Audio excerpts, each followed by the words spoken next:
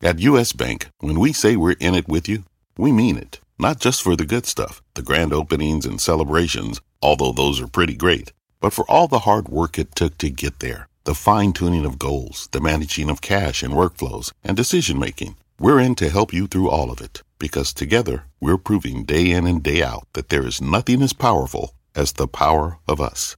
Visit usbank.com to get started today. Equal housing lender, member FDIC, copyright 2024, U.S. Bank. Electricity, a big idea that's inspired countless new ones. From powering the light bulb to virtually powering our entire lives. 30 years ago, State Street launched the Spider S&P 500 ETF, SPY. A big idea that inspired the world to invest differently. And still does. What can you do with SPY? Before investing, consider the fund's investment objectives, risks, charges, and expenses. Visit ssga.com for a prospectus containing this and other information. Read it carefully before investing. SPY is subject to risks similar to those of stocks. All ETFs are subject to risk, including possible loss of principal. Alps Distributors, Inc. Distributor. My mission is simple, to make you money. I'm here to level the playing field for all investors. There's always a bull market somewhere, and I promise to help you find it. Mad Money starts now.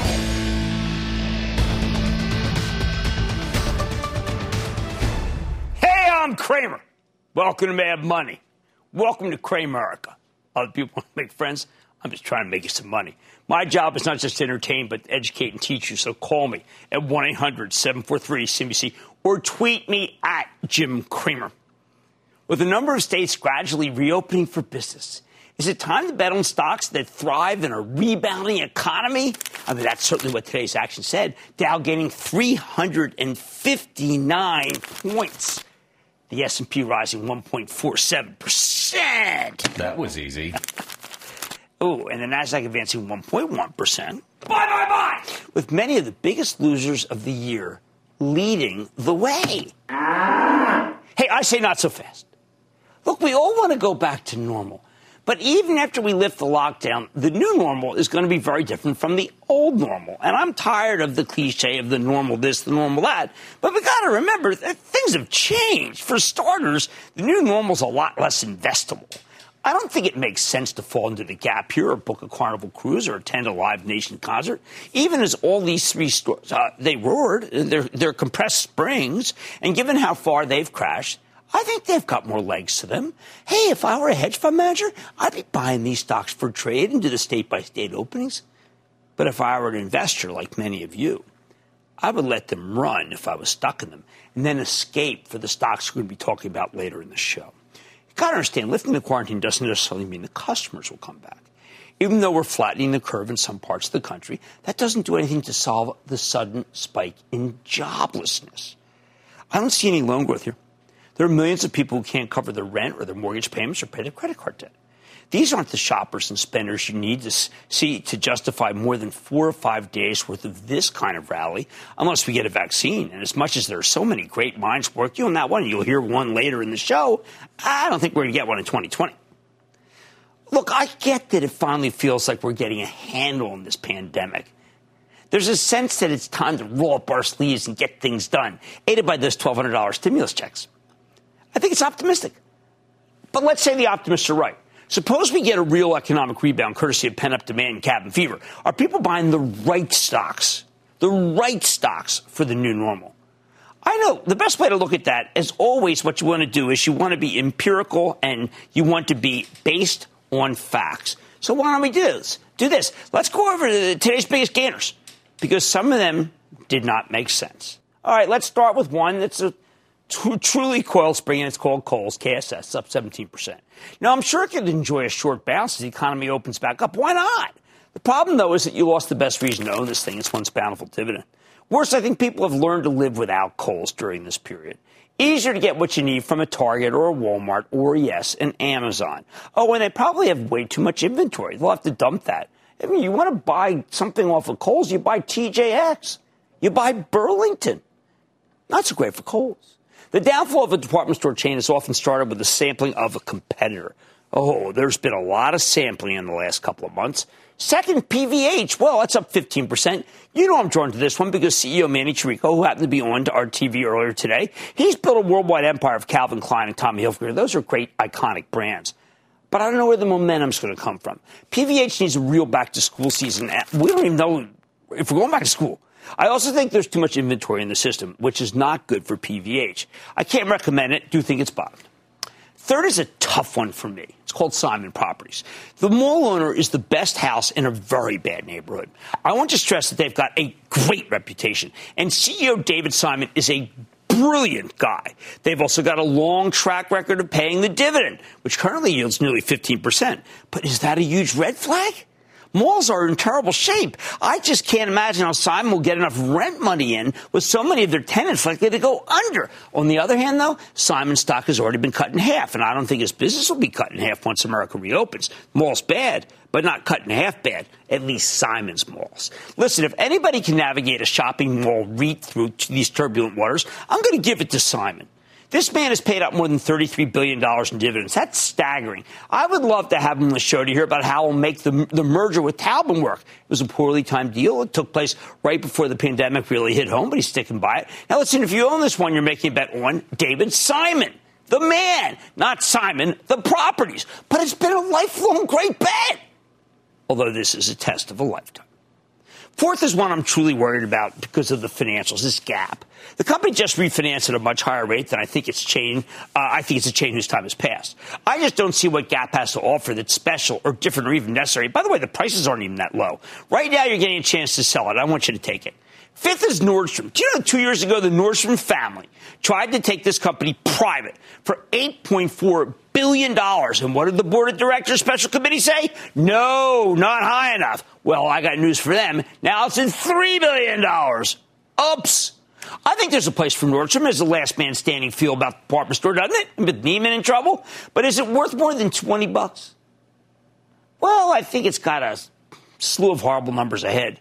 Frankly, the chain wasn't doing that well before the pandemic, but it's got a saving grace. It's called RAC. It's off-price business. When we reopen, I could see the stock rallying another 20% from these levels. But you know what? At 25, let's skedaddle. Six is Tapestry, the artist formerly known as Coach. Wow, this is tough. It's another one like Nordstrom that's been headed south for a while. Tapestry's got a raison debt problem. I think it could have a bit of a bounce, but no. Later. Seventh, whoa, L Brands, forget it. Unless they can force the sale of Victoria's Secret back to Sycamore, which pulled out of its deal after the virus hit, this one's too toxic for me. I like Bath & Body Works, smells nice, but it's not enough to offset the weakness of Victoria's Secret. I say stay away. Eighth is Live Nation. Ooh, well managed, but a stretch. I can't think of a better way to spread the virus than going to a concert. I think this one's like the cruise lines. It's in fingers crossed mode, right? I mean, Live Nation's betting on feckless, reckless youth. Usually that's a pretty good bet. Parents don't know what's going on. I didn't fill some seats. If Live Nation keeps bouncing, I'd be a seller. There's only so much reckless, feckless behavior you can tolerate.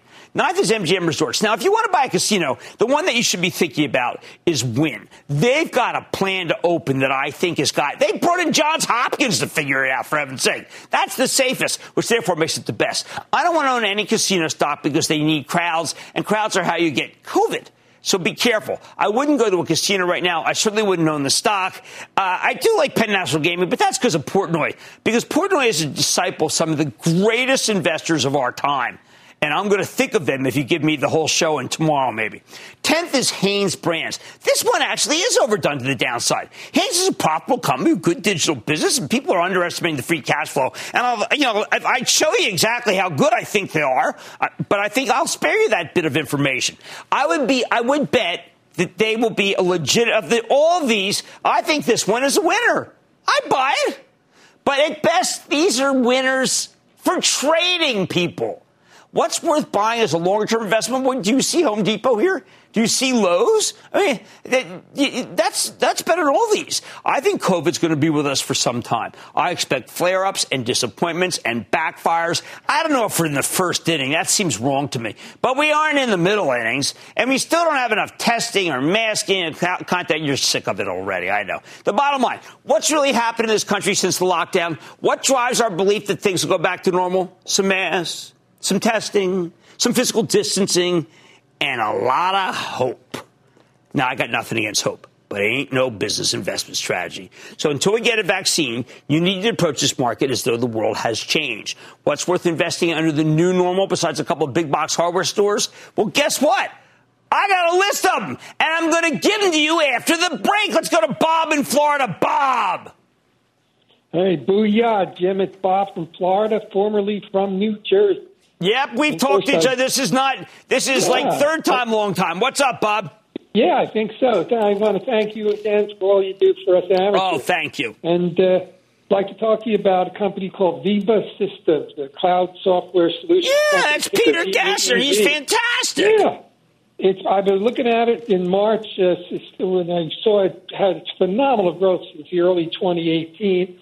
Then it dropped in mid-February till the middle of March and started moving up, and I thought I might buy some. But I was waiting for a pullback to get a better price. The problem is it just kept going up seemingly every day. It went from 120 to 190 just since the Ides of March. I know, but remember, Bob, it just hit its all-time high today. Now, that's good and bad. We love stocks that have relative strength like that. But, I don't know. You asked did I miss the boat in it. I'm going to say this. I'm going to say there's a better time to buy it. I'm not going to say you missed the boat because there's going to be another opportunity. But, man, this thing is just... you're not early? All right. The world has changed. I want you to approach the market differently. All right? On Mad Money tonight, NVIDIA just closed its acquisition of Mellanox. Well, there's a winner for you. How does that combination benefit in today's work-from-home world? I got the CEO, Jensen Huang. Then I'm introducing the COVID-19 stock index and focusing on the companies that can work in the current environment, and they're not doing that well today. That's perfect. After oil's breakdown last week, wondering what's after the commodity, I've been negative, but should I stay that way? I think you should stay with Cramer. Don't miss a second of Mad Money. Follow @Jim Cramer on Twitter. Have a question? Tweet Cramer. #MadTweets.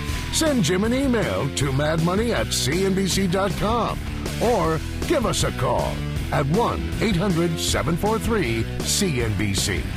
Miss something? Head to madmoney.cnbc.com.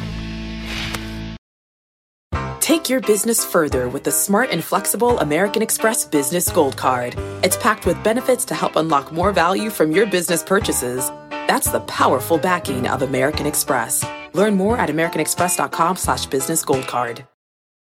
When you're hiring, the best way to search for a candidate isn't to search at all. Don't search, match with Indeed. Indeed is your matching and hiring platform with over 350 million global monthly visitors, according to Indeed data, and a matching engine that helps you find quality candidates fast. Use Indeed for scheduling, screening, and messaging to connect with candidates faster. Plus, 93% of employers agree Indeed delivers the highest quality matches compared to other job sites, according to a recent Indeed survey. Leveraging over 140 million qualifications and preferences every day, Indeed's matching engine is constantly learning from your preferences. Join more than 3.5 million businesses worldwide that use Indeed. Listeners of this show will get a $75 sponsored job credit to get your jobs more visibility at Indeed.com/madmoney. Just go to Indeed.com/madmoney right now and support this show by saying you heard about Indeed on this podcast. Indeed.com/madmoney. Terms and conditions apply. Need to hire? You need Indeed.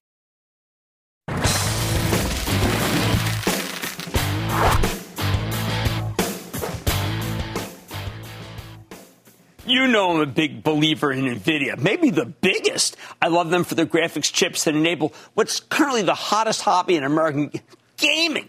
And I love them for their data center exposure because the cloud's on fire and they're the best. I love them for so much. Well, hey, that's why I named my dog after them.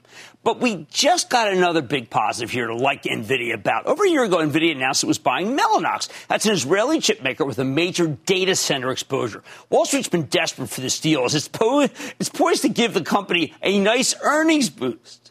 But unfortunately, the deal became a casualty of the trade wars. Chinese regulators held it up for no particular reason except, I felt, retaliation. Finally, earlier this month, they got Chinese approval, just like Jensen Huang said they would.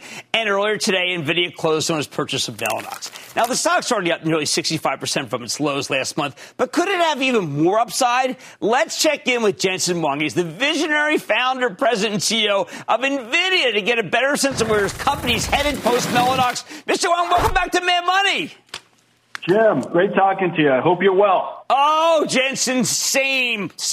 I know that you've taken care of all your people, and it sounds like so far so good.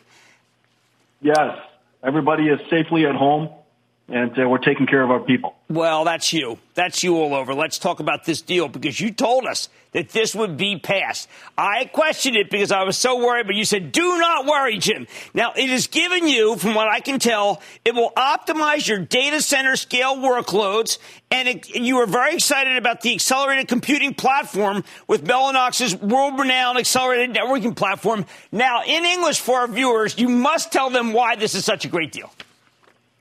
Yeah, this is a home run deal. Man, I've been dreaming about this. You know, the most important computer today is the data center. It is the epicenter of the computer industry. And the most important applications that run in the data center today are AI application and big data analytics application. Doing computation on artificial intelligence neural networks and moving huge amounts of data around is what drives the data center architectures today. And so we're combining and the leaders of AI computing and high-speed networking and data processing into one company. And so this is really quite extraordinary. We've gained end-to-end expertise in the data center, from computing to networking to storage to security processing. Our footprint is much larger than before. We have much greater scale. And so with that, hopefully we could, accelerate the innovation and create amazing things for data centers going forward. It does sound like beyond just what data centers can do, just as a kind of a commonality, you are very much involved with trying to solve COVID-19 and defeating it with just plain sheer brilliance and technology. Yeah, if you look at COVID-19, this is something that we had to respond quickly, and accelerated computing helped you do that. We were involved in every aspect of fighting COVID-19, from mitigation to containment to testing and tracking. In mitigation, supercomputing centers were using it to filter from hundreds of thousands of different biomolecule options to figure out which one of them have high likelihood of being effective. We were using our supercomputers to do molecular dynamics simulation to understand the mechanics of the virus. Our genomics computing platform was used to sequence the virus in the beginning. And so for mitigation, understanding the virus better, using our high-performance computing platform, and then to containment. In containment, we have robots, NVIDIA-powered robots that are just roaming around the hallways, disinfecting with ultraviolet or disinfecting with sprays. Our AI algorithms were used by radiologists to detect CTs of the lung to have early detection as possible of infections. And then now people are setting up all kinds of AI infrared cameras to detect elevated body temperature, as soon as possible, so that we can identify the people that are infected and keep them quarantined. Well, just across the board, there's just thousands of projects ongoing on COVID-19. As you know, COVID-19 is not just COVID-19. This is everything that we're going to learn about fighting COVID-19, from mitigation, containment to living with it long term. All of this is methodologies and infrastructures and computing techniques and algorithms that's going to help us in the future. Viruses aren't going to go away, and in the future, we want to be able to respond a lot faster. It just sounds like that you personally are very much involved in this mission of beating back COVID. Well, we have a lot of researchers and scientists all over this company. I mean, one of the things that's really great about our company is just a large collection of great minds who wants to use computers to solve the world's greatest challenges. And so this is one of them, and it's not going to go away. And so the work that we do today is going to help us in the future. Now, I know that a lot of companies are pulling back. There's been a lot of layoffs. I know the president's right now talking about retail and how many layoffs they had. That was not your reaction to this situation. You gave raises. Well, attracting the best people, taking care of them, and creating the environment for them to do their life's work is our number one priority. And so during these challenging times, And you know, I listen to your talks, listen to your program, and the number of people who are laid off and the people who are affected is just extraordinary. It's really sad how many people are affected. And those people who are affected, many of them are the spouses and families of our employees. And so the thing that we could do is to accelerate the raise, put, you know, tens of millions of dollars more in their pockets and help them get through this time. Taking care of them is our number one priority. Now, you have one area that I know for Intel was troublesome, which was they did not do that well with Mobileye. You've shown us your autonomous vehicle work, and it's second to none. But will that be held up because autos are obviously such a troubled area? Yeah, if you look across our different businesses, our core businesses are gaming, graphics, data center, and robotics. And autonomous vehicles is part of our robotics business. That's going to be affected because the number of cars that are sold is reduced. The industry is really in a challenged way, but that won't slow us down. You know, I believe in the future of autonomous vehicles. Everything that moves in the future will have autonomous capability one way or the other way. And so this is an investment for the future, and it's going to pay off hugely someday. And so we've got our eyes set on this thing. We're not going to give up on it. We're going to keep investing in it, and it's getting better all the time. And can't wait to show you the next update. You know, I respect you more than pretty much everybody I've had the pleasure to meet. Do you have some words for us as a country about where we are with COVID and whether you yourself feel that the world has changed forever or that one day we will look back and say we beat this? Well, one of the things that's a huge positive is the recognition that science is important, that we have to make sure that we invest in science. Look, the viruses are going to come back again. Our ability to detect them early, to mitigate it as quickly as possible, find a vaccine much faster than we can today, and if anything were to happen, to create a condition by which we can contain it, and then to be able to live with the fact that there are viruses that are going to be coming all the time. And so we have to invest in science. We have to understand infectious diseases. We have to develop computing systems and infrastructures and expertise all over the world to make sure that we could mitigate and contain it when it comes. And so all of this is just elevating the consciousness of science, the importance of science, and it is so great. It is so great to see all of the healthcare workers and the people who are in the front lines, the people who deliver things to our house, and people who are running the restaurants and keeping the doors open and keeping us fed, and you know all of those people who are putting themselves in harm's way knowingly every single day, for them to be acknowledged as heroes. These are good things. Yes. These are good things. The scientists are celebrated, the doctors are celebrated, the nurses are celebrated, delivery drivers are celebrated, you know, restaurant owners are celebrated, and it warms my heart, and I think it's going to be transformative to society, and I think we're going to be better off for it. Well, thank you, Jensen. Congratulations on the Mellanox deal, on all that you've done, on the pivot that you're trying to do to solve this, which I feel fantastic about knowing that you're involved. Jensen Huang, founder, president, and CEO of NVIDIA. Thank you so much for coming on Mad Money. Thanks a lot, Jim. Good talking to you. Stay safe. All right. Mad Money's back after the break. Support for this program is provided by Chevron. Demand for energy is projected to continue rising in the future. To help keep up, Chevron is increasing their U.S. oil and gas production. And they're innovating to help do it responsibly across their operations, including their Gulf of Mexico facilities, which are some of the world's lowest carbon intensity operations, helping supply energy that's affordable, reliable, and ever cleaner. That's energy in progress. Learn more at chevron.com/meeting demand. Earning your degree online doesn't mean you have to go about it alone. At Capella University, we're here to support you when you're ready. From enrollment counselors who get to know you and your goals, to academic coaches who can help you form a plan to stay on track. We care about your success and are dedicated to helping you pursue your goals. Going back to school is a big step, but having support at every step of your academic journey can make a big difference. Imagine your future differently at capella.edu.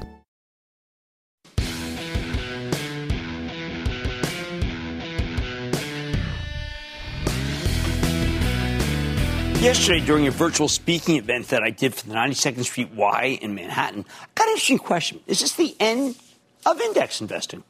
My answer was yes. While index funds will never really go away, I think we're looking at the end of the conventional wisdom that index funds are the smartest way to invest. For many years, we've been told that savvy investors should stop trying to beat the market and simply put their money in a cheap index fund that mirrors the S&P 500. For a long time, that was very solid advice, and, I preach it. But, that's not the world we live in anymore.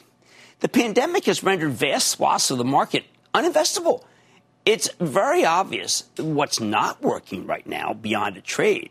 So when you buy an index fund that mirrors the S&P 500, you're getting a whole lot of bad with the good. That's always been the case. It's just right now the bad is incredibly bad. Why the heck would you want to put your money in an index with airlines or oil producers or restaurants, perhaps with half the seats taken out so that they can pass muster? Consider this. When you zoom out beyond the S&P and you look at all the major averages, they each tell a vastly different story. The S&P is in the middle of the pack. It's down 12% for the year at the end of last week. Dow Industrials down 16.7%. Russell 2000, small cap, down 26%. Brutal. On the other hand, the NASDAQ composite was only down 3.8%. And get this, the NASDAQ 100, the 100 largest non-financial stocks in the NAS, think tech, think biotech, actually up 0.6%. When you think about it, these disparities make a ton of sense. The NASDAQ 100 has a lot of exposure to COVID-19 than the Dow or the S&P in a positive way. It's very tech-heavy. Only big companies, so no small-cap exposure like the hideous Russell 2000. It's a tough time to be a small company. Now, I know index investing will never go away. I don't even want it to go away. But what if we could make it smarter? What if we could improve upon the NASDAQ 100 with a group of stocks that's tailor-made for this environment? All right, it was a rhetorical question. But then this weekend, we sat down and we did it. So tonight I'm calling it and unveiling it, the Mad COVID-19 Index. We should be mad at COVID, right? It's a Mad COVID-19 Index. It's 100 stocks across 17 different groups that can work in this tricky environment. Let me give you the methodology, and then I'll walk you through all the components. We had only one hard and fast rule. Every stock in the index had to be a year-to-date outperformer versus the S&P 500. That did knock out a lot of stocks, but that's okay. We have to be rigorous. We started with our favorites, companies with stories we know well that are working here. We look for industries that were winning, like cloud software, then picked our favorites within each group. We threw in some higher-yielding defensive plays that feel a little more attractive in an uncertain world. Put it all together, and the Mad COVID-19 Index ended up with these 17 different sectors, although I put that in air quotes because they're not all the normal sectors that you're used to. But that's okay. Normal's got to be thrown out. First, we got beverages, specifically the beverage companies that benefit as people stockpile drinks at home. I'm thinking PepsiCo and Boston Beer, the parent of Sam Adams and Truly Hard Seltzer. We heard from Boston Beer last week, and PepsiCo reports tomorrow. I bet it's good. Second, cloud software. So many of these cloud plays have become vital to the work-from-home economy. We narrowed it down to 13 for the index. It wasn't easy. Salesforce, Adobe from the Cloud Kings, Zoom Video, Ring Central, and Slack for communications, CrowdStrike, Kramer Family Fave, Okta, Zscaler, how can I help you for security, then Cloudflare, Coupa Software, DocuSign, Everbridge, and Viva Systems as catch-all for everything else that's thriving here. These are the companies that you need if you're going to work from home. And almost every banker is working from home. Lawyers, too. Accountants, too. Third, consumer packaged goods. These stocks tend to work when the economy slows down, and right now their cleaning products are getting an extra boost from the virus. We like Clorox, Colgate-Palmolive, Kimberly-Clark, and Procter & Gamble. Fourth, e-commerce is killing it here because, well, right now it's the only real way to shop safety. So you know what we said? We thought Chewy, eBay, Shopify, of course, and Prologis. We had them on recently. Fifth group, financials that actually work. Okay, meaning not the banks, which are way too risky in a recession. That's why we like MarketAxess and TradeWeb, a couple disruptive electronic trading platforms. I like some financial technology stocks. I like Square and PayPal, which never quits. Six is video games. It's a pillar of the stay-at-home economy. All three of the big publishers are up for the year. In goes Activision Blizzard, Electronic Arts, Take-Two Interactive. Seventh group, similar, home entertainment and its enablers. If you're like me, it's the only thing keeping you sane, or at least relatively sane. So Netflix, Roku, Snap, Spotify, Akamai Technologies, and the trade desk. Now we get to a biggie, healthcare. That accounts for more than 20% of the mad COVID-19 index. The healthcare stocks are classic recession plays, and I think the pandemic only makes them more valuable. I like Abbott Labs, AbbVie. That'll be even better when the Allergan deal closes if you can go, if Botox is no longer forbidden from being used as part of some non-essential thing. We like Centene, Michael Neidorff, right? United Health Group, great quarter. Gilead reports Thursday. Regeneron, good news from Meg this morning, but really about a lung cancer drug. Sanofi, that's against with Glaxo. Danaher, Thermo Fisher, Eli Lilly, what a quarter. Baxter, Becton Dixon, Dexcom. Whoa, Dexcom was good. GlaxoSmithKline, remember that's the one that's going with Sanofi. J&J, fabulous quarter. Don't worry about the talc. Massimo, yes. Pulse oximeters, that's going to be a major focus for me coming up. Perrigo, Pfizer reports soon and with another vaccine. ResMed, and finally for the pets, Zoetis. The only group with a larger weighting than healthcare, it's mega-cap technology. And don't overthink this, Alphabet, Amazon, Apple, Microsoft. I know Apple might sound counterintuitive, but they've got a huge Chinese business, which is coming back at a time when China's recovering rapidly. And I'm betting the subscription services gets a major boost with hundreds of millions of people under quarantine. 10th, there's the smaller tech plays that will work here. That's Citrix Systems, which is, again, office at home, and Logitech, which are both vital for remote work. 11, packaged foods. The pantry brands are still working. I like Campbell's, ConAgra, General Mills, Hormel, Spam, J.M. Smucker. Can you believe they had a good quarter? Kellogg, McCormick, Spice It Up, and Mondelez. We like Tate's Cookies. You maybe like Oreos. 12, the high-quality specialist real estate investment trust, especially the cell tower and data center REITs we need for 5G. That's American Tower, Crown Castle, CoreSite Realty, Digital Realty, and Equinix. 13, the remaining restaurant survivors, the ones with top-notch delivery, takeout services, Chipotle, Domino's, Wingstop. McDonald's and Wendy's didn't work for us, okay? 14, retail survivors, the handful of chains that will be left standing when all this is over and many small players are going under, and that's Costco, Walmart, Dollar General, and Home Depot. They're the ones that are beating the S&P. Reopening the economy, Home Depot does best. 15, semis at work. Many chip makers are cyclical, but some have more powerful product cycles than others, like 5G. So there you go with AMD, NVIDIA, and Marvell Tech. 16, high-yielding safety. Got to have some of that during recession. Utilities, wireless providers. I like letter D, Dominion Energy, Next Era Energy. That's a growth utility. And, of course, Verizon.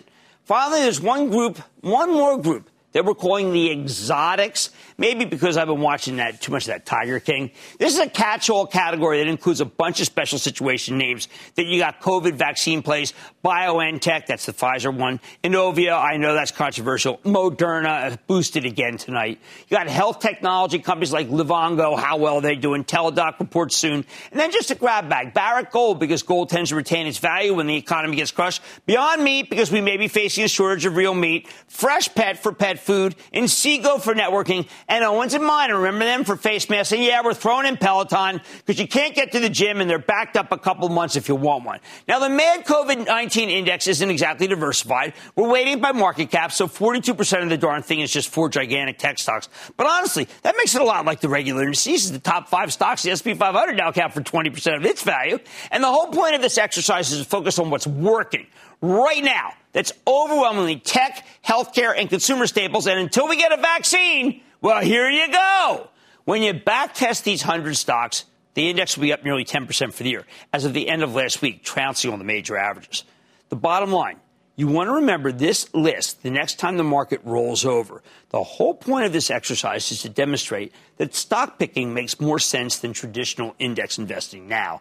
There are just so many obvious winners and obvious losers. Please don't make life difficult for yourselves by owning the losers. I just gave you the winners. Much more Mad Money Head. After the whipsaw action in oil last week, wondering where the commodities headed next? I'm going to go off the charts, find out. It's going to surprise you. Then, how should you approach the companies reporting this week? I'll explain why Amazon could be your guide. And all your calls rapid fire in tonight's edition of the Lightning Round. So stay with Cramer.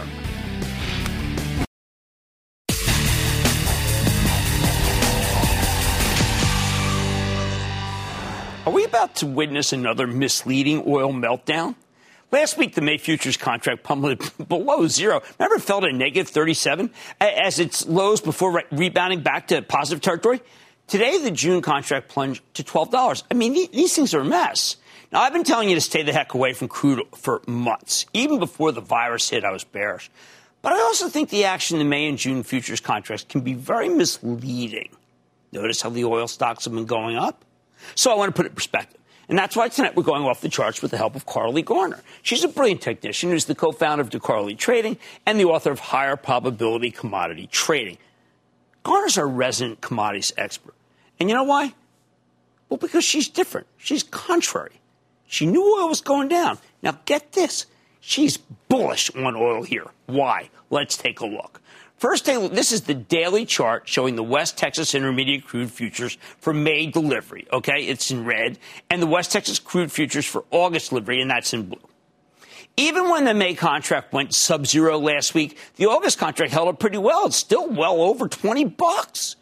This is the new pattern. While the May and June prices have collapsed, the back month contracts are in much better shape. The May contract expired last week, and Garner points out that the June contract, the one that plummeted nearly 25% today, is now experiencing a lot of volatility, as ETFs that own this stuff are desperately trying to rebalance the portfolios to try to sidestep insolvency, and they're rookies. They're pre-Jimmy Chill, I just said a bunch of clowns.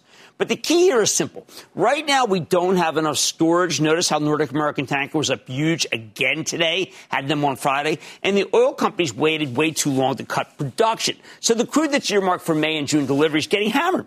However, the market seems pretty confident that the storage crisis will be worked out by August. And as you go further out, the prices get higher. We're talking in the 30s as we get deeper into 2020 deliveries. And that's why Garner's adamant that last week's oil crash was blown way out of proportion. In truth, get this. This wasn't talked about at all. Do you know there were only 10,000 futures contracts that traded in all of negative territory? We heard it was hundreds of thousands. She did a lot of work. There's only 10,000. In perspective, in an active month, you might see 700,000 to over 1 million of these contracts change hands each session. So where does oil go from here? Listen, we know the current environment is horrible for the industry. With millions of people working from home and tons of oil-intensive industries on life support, think the airlines, the cruise lines, the fundamentals do stink. The lockdown was always going to be brutal for oil. It was absolutely due for a correction. But as Garner points out, the cure for low commodity prices is low commodity prices. When the price of oil gets crushed, the industry slashes production, which is finally what's happening right now.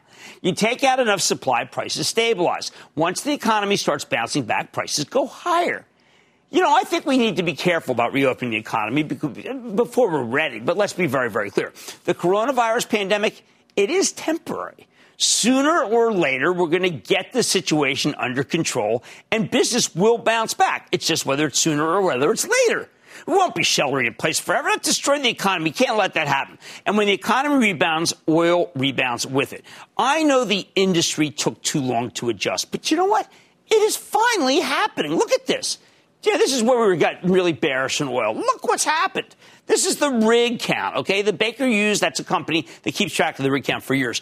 In most recent numbers from Friday, 60 oil rigs were taken offline. That leaves only 378 rigs in operation, 60 in 1 week. Garner points out that the shale industry hasn't cut backs like this since the beginning of 2016, when oil traded down to the 20s. That turned out to be a multi-year low. And we just saw a big bankruptcy in Diamond Offshore. It's a shallow water driller, mostly focused on the gold.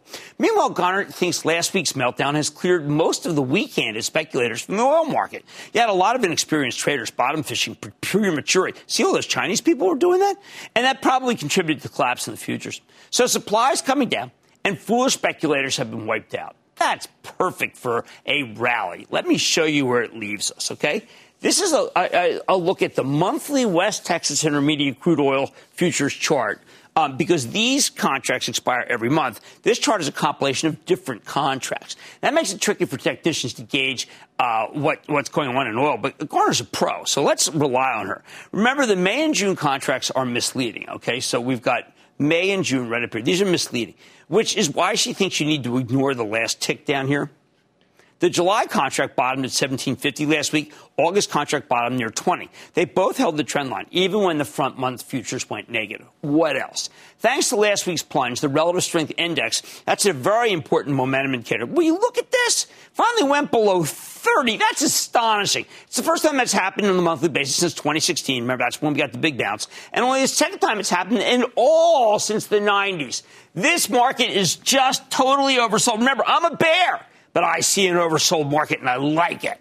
While this downturn felt different because of last week's messy sub-zero action, Garner wants us to remember that oil's no stranger to 80% declines.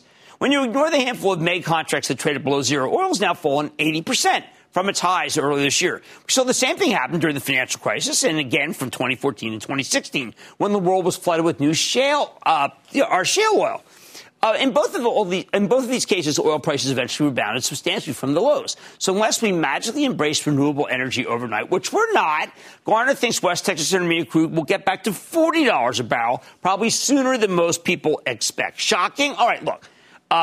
Take a gander at the daily chart of the August contract. I know this is convoluted, but bear with me. She thinks that gives you the best read on oil right now. I totally agree with that. By the time the August contract expires in late July, Garner suspects that the production cuts from OPEC and the U.S. shale producers will have worked their way through the system and will have a build-out of more storage. That means, by the way, you should sell North American tanker as we get closer to this. And it's possible that the global economy will be picking up steam, causing a rebound in demand. That wouldn't shock me. If that's the case, Garner expects the August WTI contract will stay above its floor of support of $20 a barrel. As long as that floor holds, okay, as long as this holds, or we only go a little bit beneath it, she's betting oil will return to the mid to high 30s with ceilings of resistance at 36, at 39, and 42. If the August contract gets to 42, we'll have filled in the gap left on March 9th. That was when the Saudis and the Russians started the ridiculous price war. Even if oil doesn't make a full recovery, Garner thinks a rebound to the mid to high 30s makes sense. 2 months ago, that would have seemed like a pretty low level. On the other hand, if the $20 floor of support breaks down, she thinks the August contract falling to $15, though, could happen. But she doubts that's going to really... And she doubts the bearish case. Here's the bottom line. Oh, by the way, if you believe this, this is a reason to buy Pioneer, PXD, to buy Parsley. That's a couple, small dollar amount stock. Parsley. It's a reason to buy EOG. It's a reason to buy Chevron, and it's a reason to buy the other FANG, the wrong FANG, Diamondback Energy. Bottom line. The charts, as interpreted by Carly Garner, suggest that oil could rebound substantially over the summer. And while that may sound like wild-eyed optimism right here, I think she makes a good point. I still recommend avoiding many of the stocks. I just gave you the only ones I buy. Situation's still murky. I wouldn't be surprised, though, if Garner's right. And if that's the case, it's Parsley, it's Pioneer, it's EOG, it's FANG, and it's Chevron. Mad Money's back after the break.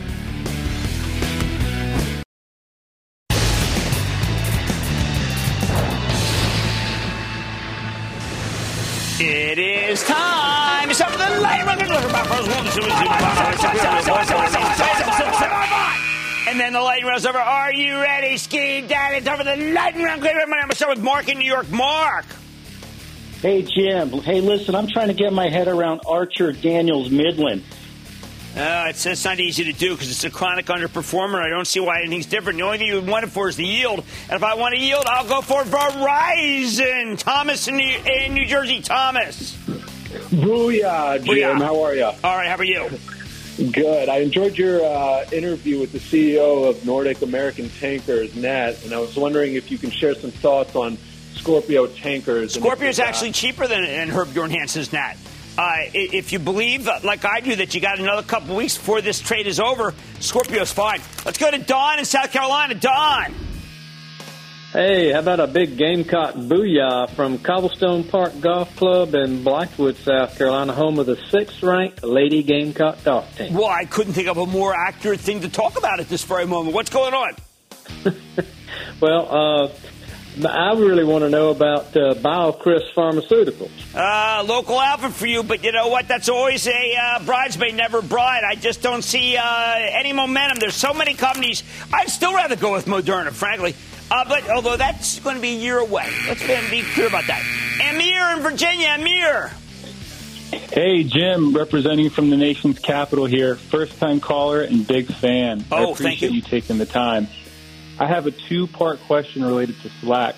All right. Sales seem to be increasing, and they don't have a lot of debt. But part of me is curious if they can compete with the likes of Microsoft going forward. It's very hard. It's very hard. I like it because I think they can. I think they offer a good product, and I'd be a buyer of the stock. Let's go to David in Illinois. David. A big booyah from the land of Lincoln. Totally. Jim, I have two questions for you, if I may. Okay. One, I would like your opinion on InMode, Radio frequency technology is not my style. I just say, listen, you got EW, you got Medtronic, you got Abbott. How many do you need? We don't have to have 100 different medical device companies. We go for the 3 best. And that, ladies and gentlemen, is the conclusion of the Lightning Round. The Lightning Round is sponsored by TD Ameritrade.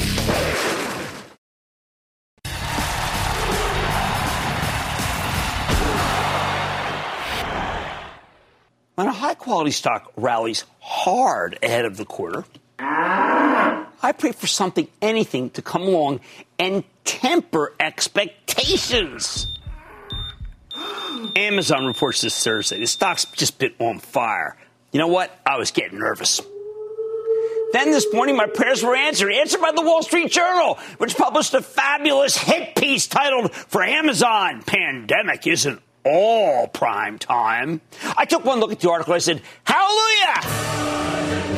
They de-risked the stock. See, the story had it all. First, we learned that Amazon, by its own admission, was caught flat-footed by the pandemic.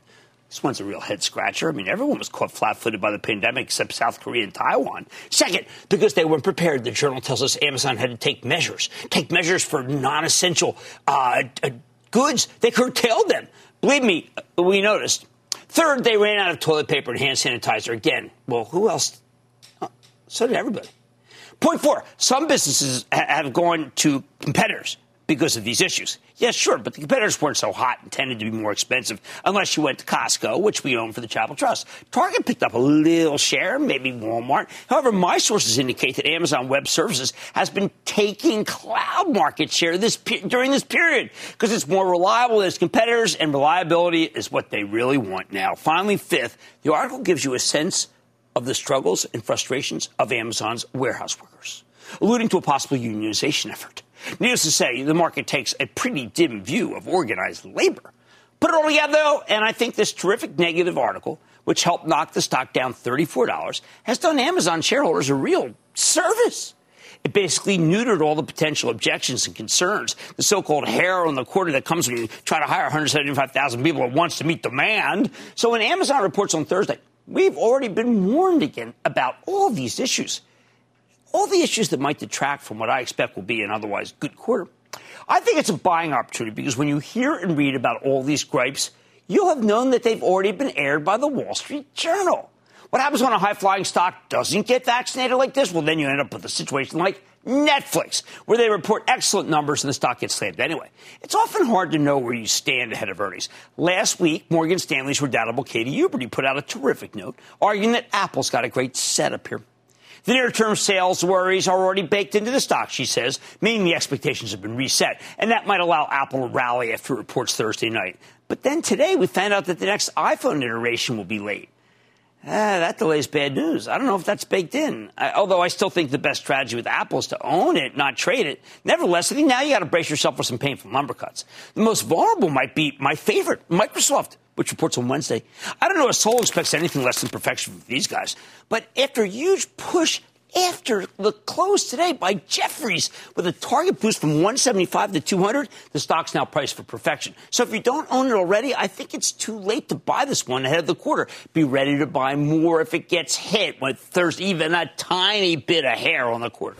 Finally, remember, tomorrow's another day. Like the tomorrow after IBM reported, when the stock tumbled to 116 after a seemingly bad quarter, I was aghast because nobody expected perfection from IBM, especially when there was a software slide, yet the results were good enough that the stock really should have been able to rally. Well, sure enough, it did. Stock's rebounded. It's now up more than 10 from its low.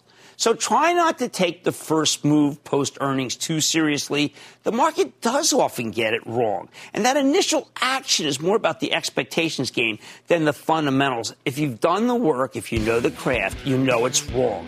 That's why I'm so grateful for the piece in the Wall Street Journal slamming Amazon. Maybe now the stock's been immunized against those negatives in what I think will obviously be a very strong quarter and year. Stick with Cramer.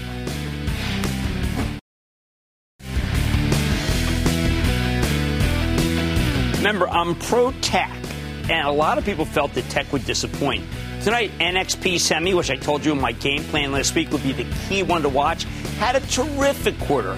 And then we're just seeing good numbers everywhere. F5, which is a traffic coordinator for the web.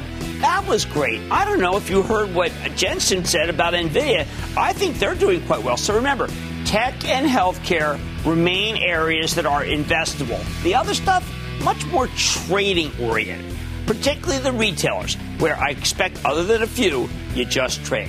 Like I said, there's always a bull market somewhere. I promise I'll find it just for you right here on Mad Money. I'm Jim Cramer. See you tomorrow. Americans in Turmoil, hosted by Scott Wapner, begins right now. Imagine earning a degree that prepares you with real skills for the real world. Capella University's programs teach skills relevant to your career so you can apply what you learn right away. Learn how Capella can make a difference in your life at capella.edu.